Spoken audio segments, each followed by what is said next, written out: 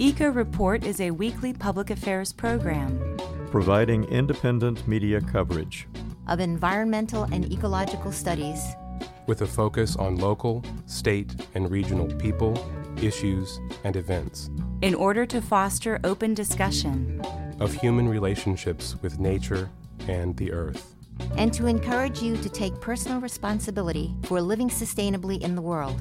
Eco Report is produced by an independent team of volunteers working at the studios of Community Radio WFHB in Bloomington, Indiana, and financially supported by listeners like you.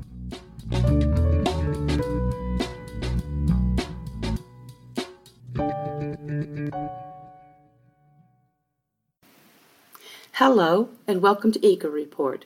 For WFHB, I'm Juliana Daly. And I'm Cynthia Roberts. Coming up later in today's feature report, you will get to hear an excerpt from an interview Michael Glab had with Hannah Gregory from Canopy Bloomington. And now for your environmental reports. Mayor Hamilton's office released the following statement regarding a gasoline leak in Bloomington. Early Monday evening, the City of Bloomington Utilities issued a statement regarding hydrocarbon odors coming from the sewage flowing to the Dillman Road wastewater treatment plant. A thorough search was conducted and determined the smell resulted from a release of gasoline fuel into the sanitary and storm sewer near a Marathon gas station located at 1307 West 3rd Street. The large release of gasoline was due to a leak in an underground holding tank or underground piping. The leak has been stopped by removing the fuel from the storage tanks and surrounding area, and cleanup efforts have begun to minimize further impact. The total time needed for a complete cleanup is unknown at this time. Officials are actively monitoring the situation to ensure public safety. There is currently no risk to residents and no cause for alarm. Bloomington Fire Department will make direct contact with residents in the affected area. Sampling by Bloomington Fire Department and Indiana Department of Environmental Management indicate fuel vapor levels are dropping. As reported by Inside Climate News, last week, Michigan Governor Gretchen Whitmer held a ceremonial ribbon cutting at the headquarters of Our Next Energy, a battery manufacturing startup in Novi, a Detroit suburb. This is an increasingly common scene as demand for electric vehicles is leading to an expansion of U.S. battery manufacturing on a scale so large that it's almost difficult to comprehend.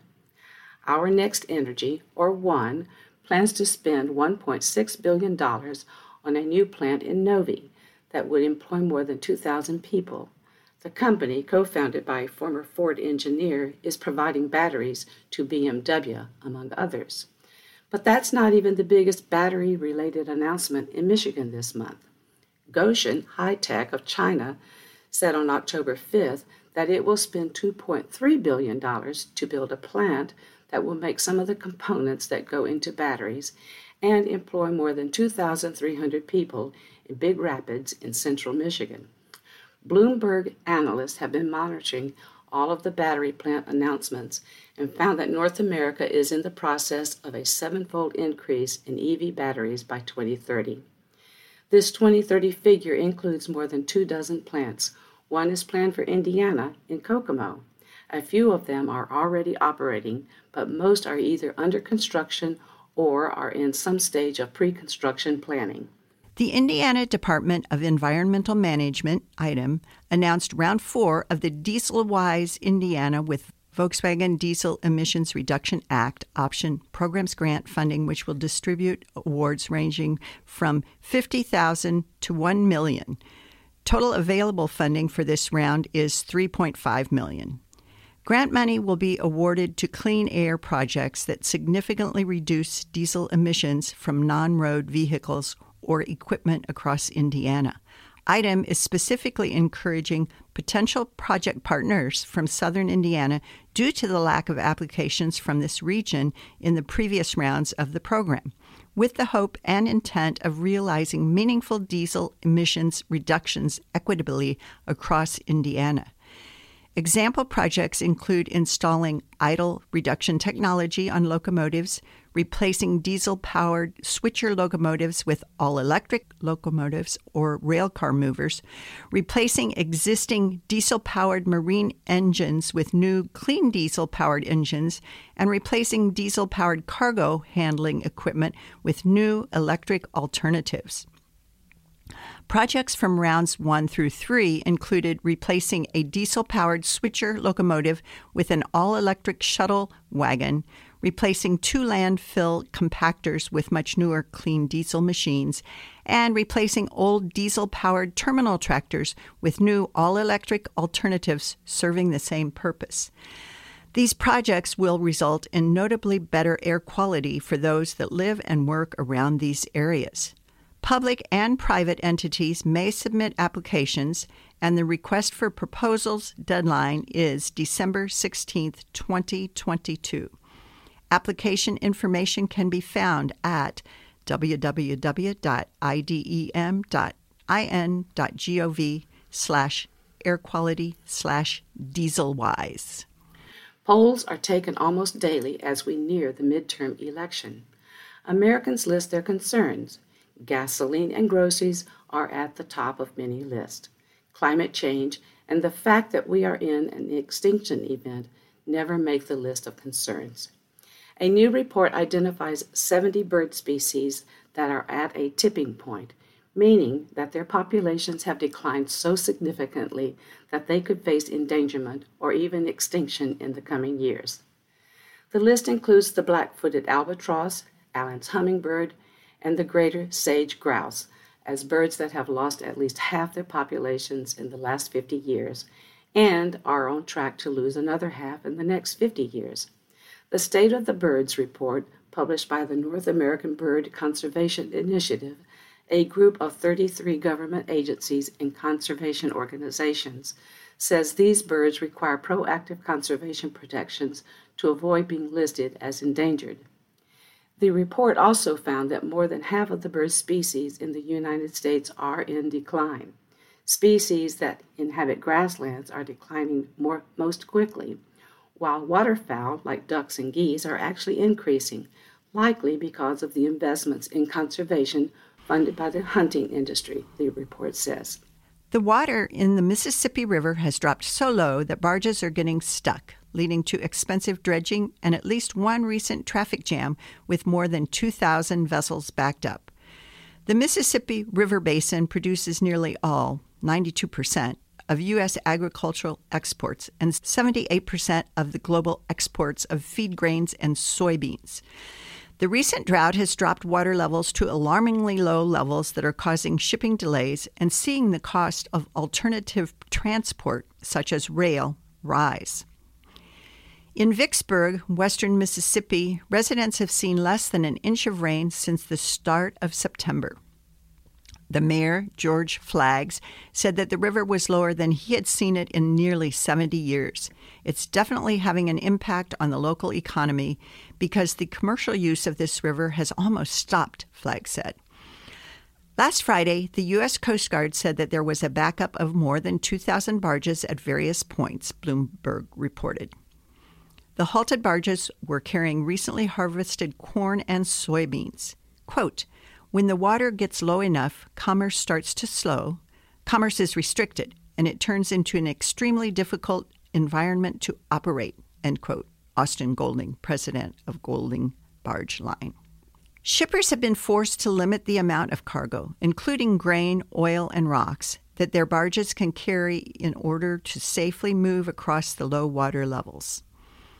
Barges have long been considered a sustainable and cost-effective alternative for shippers. A single hopper barge can haul as much dry cargo as 16 rail cars or 70 trucks, according to the Upper Mississippi Waterway Association. Feeding into the Mississippi at St. Louis is the Missouri River, which has been very low for months. The Yellowstone River, feeding into the Missouri, is also low. The forecast for Wyoming calls for higher temperatures and drier weather. As a result, the Climate Prediction Center anticipates 30% to 40% less precipitation in the far north including Yellowstone National Park and the Big Horn Basin. The Ohio River also low has forced Cairo, Illinois, to switch from river water to wells under the city. The U.S. Army Corps of Engineers is currently working on deepening the Mississippi River from Baton Rouge, Louisiana, to the Gulf of Mexico. The Florida citrus industry is bruised from years of hardships, but the farmers cultivating America's love of the Sunshine State's orange juice are a resilient bunch. Already challenged with a citrus crop yield at the lowest production level since World War II, growers were dealt another blow after Hurricane Ian passed over the heart of the state's citrus footprint spanning more than 340,000 acres. About 57% of those farmlands saw winds above 74 miles per hour, according to the U.S. Department of Agriculture. Nearly all witnessed winds above 58 miles per hour. Florida is also no stranger to hurricanes and freezes. Many farmers were still recovering from Hurricane Irma in 2017, which inflicted nearly $800 million in initial damages to the citrus industry in the state and destroyed about 60% of the crop yield. The USDA released their initial citrus crop forecast for the 2022-23 season on Wednesday, estimating 28 million boxes, which is down 32% from last season's final utilization. The numbers are staggering compared to the 244 million boxes produced during the industry's peak in 1998.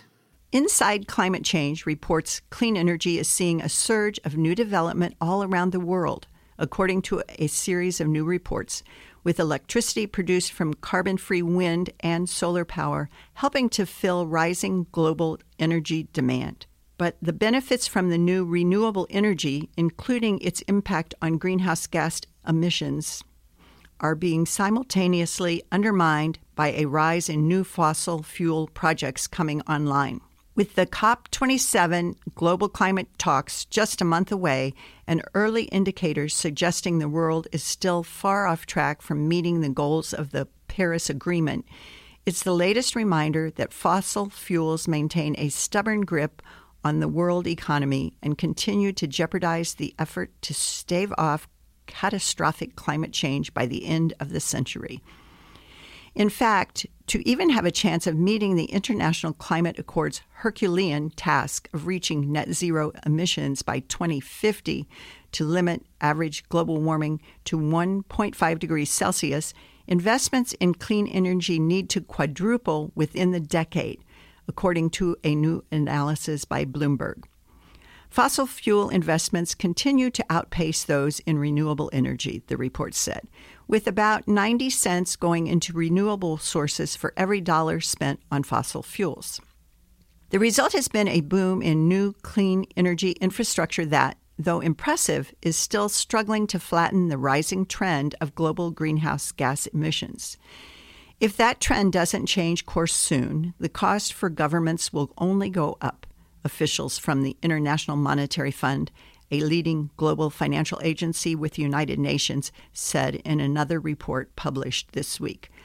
Most forecasts by climate scientists see a 3 to 5 degrees Celsius increase in temperature by 2100.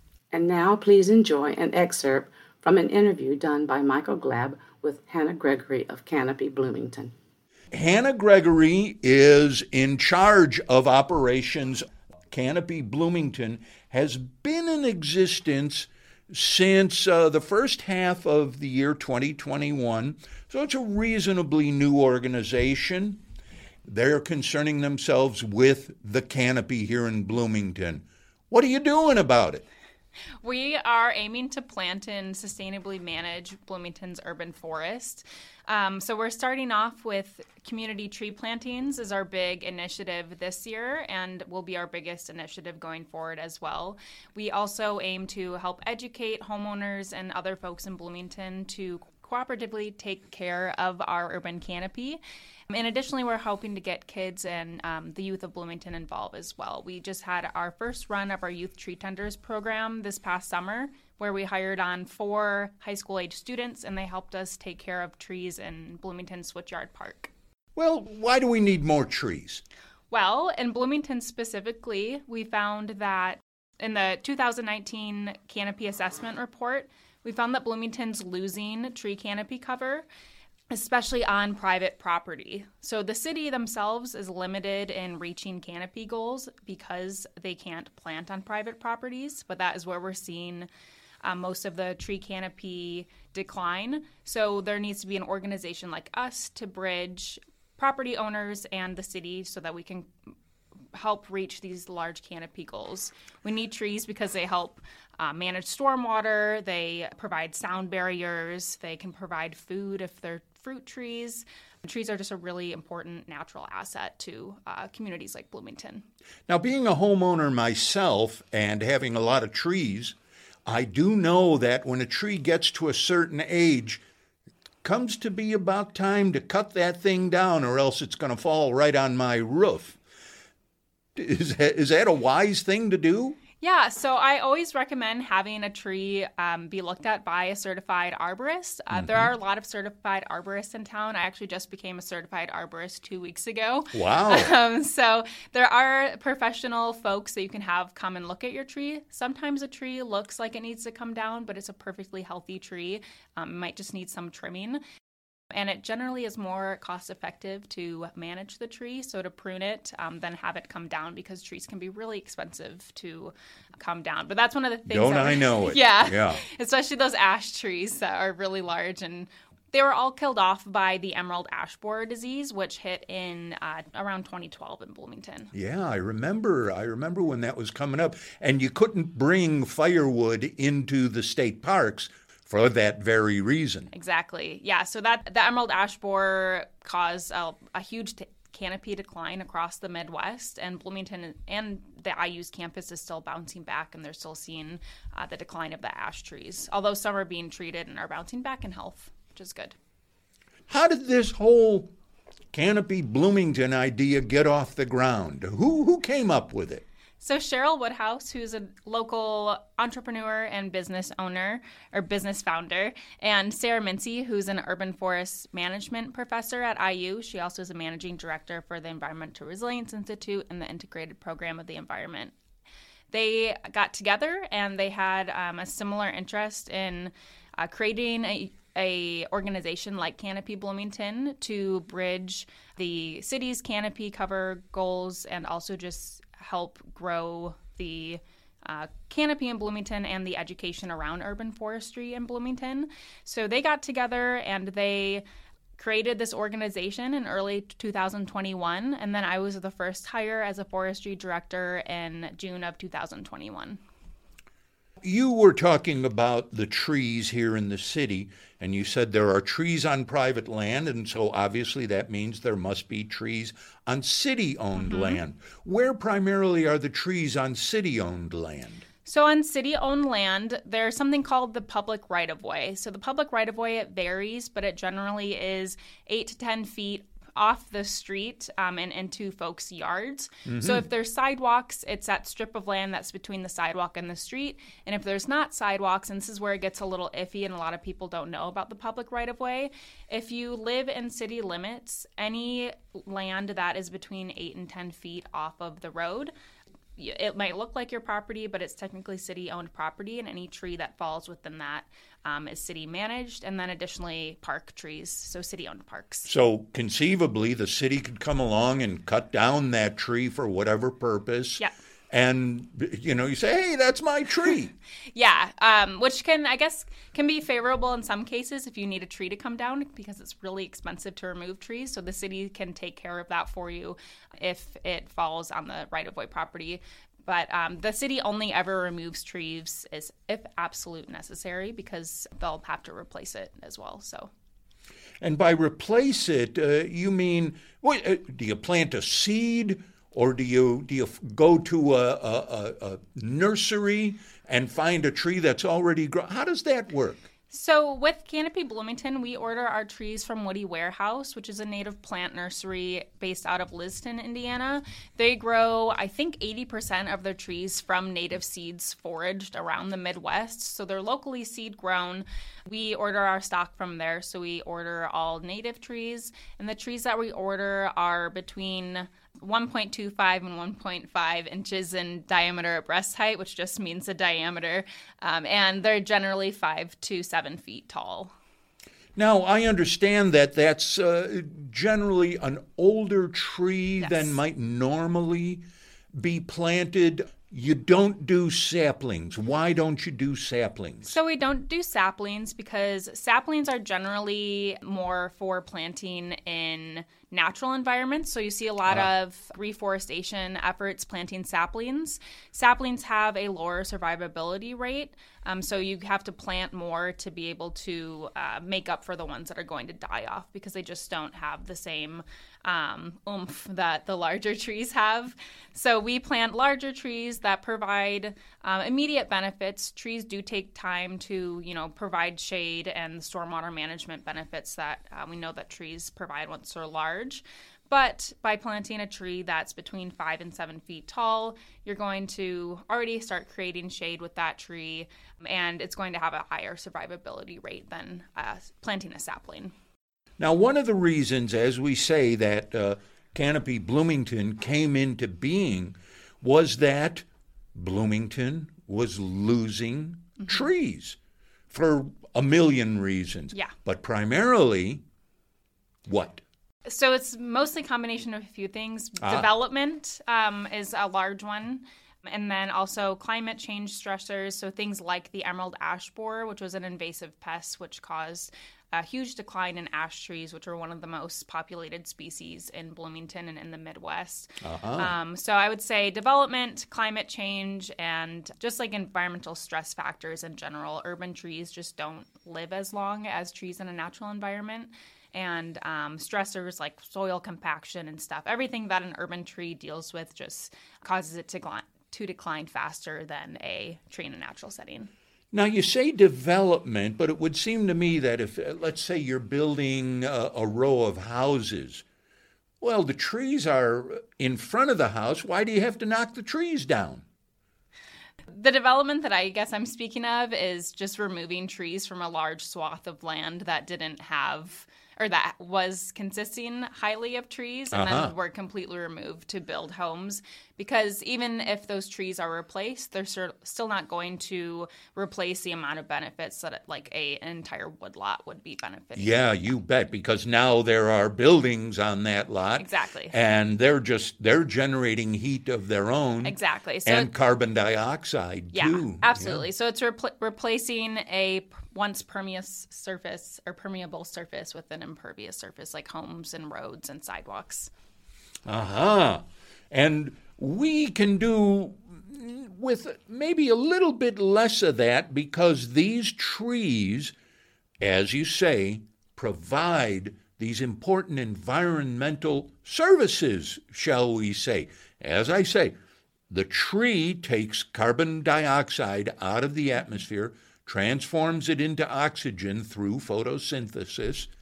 I think you know this stuff better than I do, but I'm on the right path here, right? Yeah, absolutely. And with planting trees, as a tree grows, the benefit producing, or the capacity to produce benefits increases, and it's mostly because of the leaf surface area.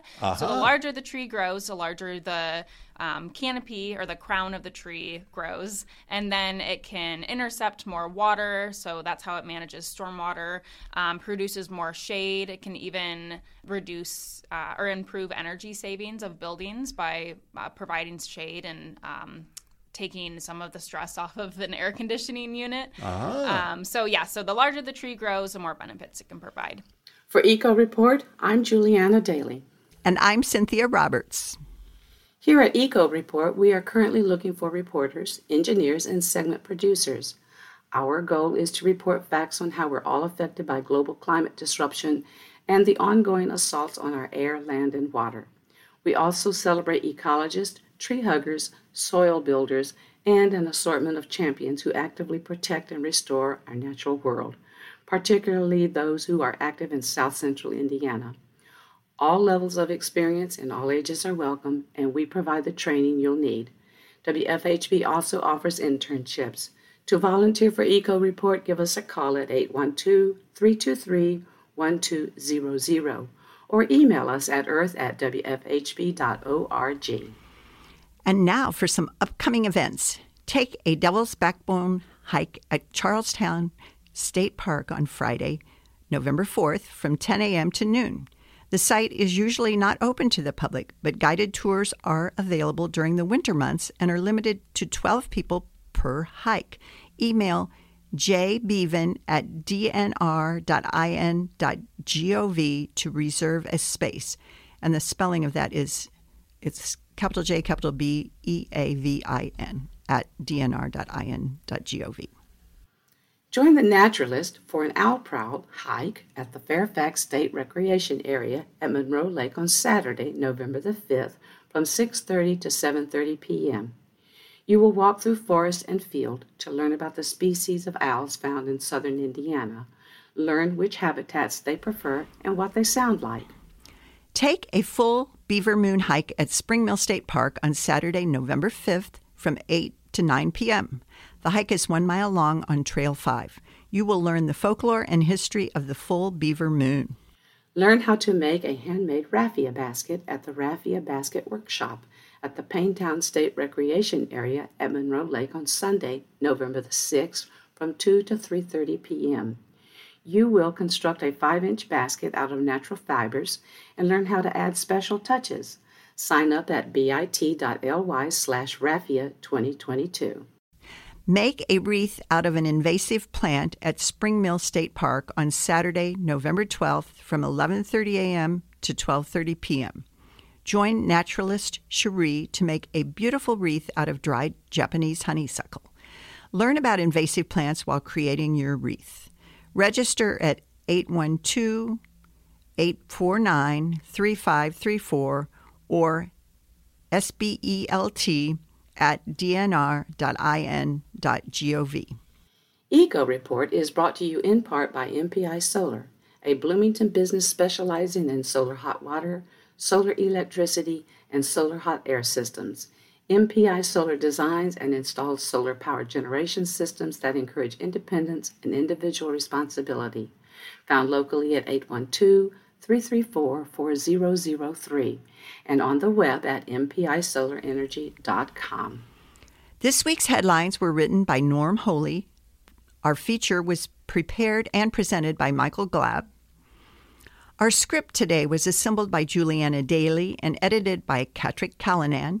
Juliana Daly compiled our events calendar. Patrick Callanan produced today's show and edited its audio. For WFHB, I'm Juliana Daly. And I'm Cynthia Roberts. And this is Eco Report.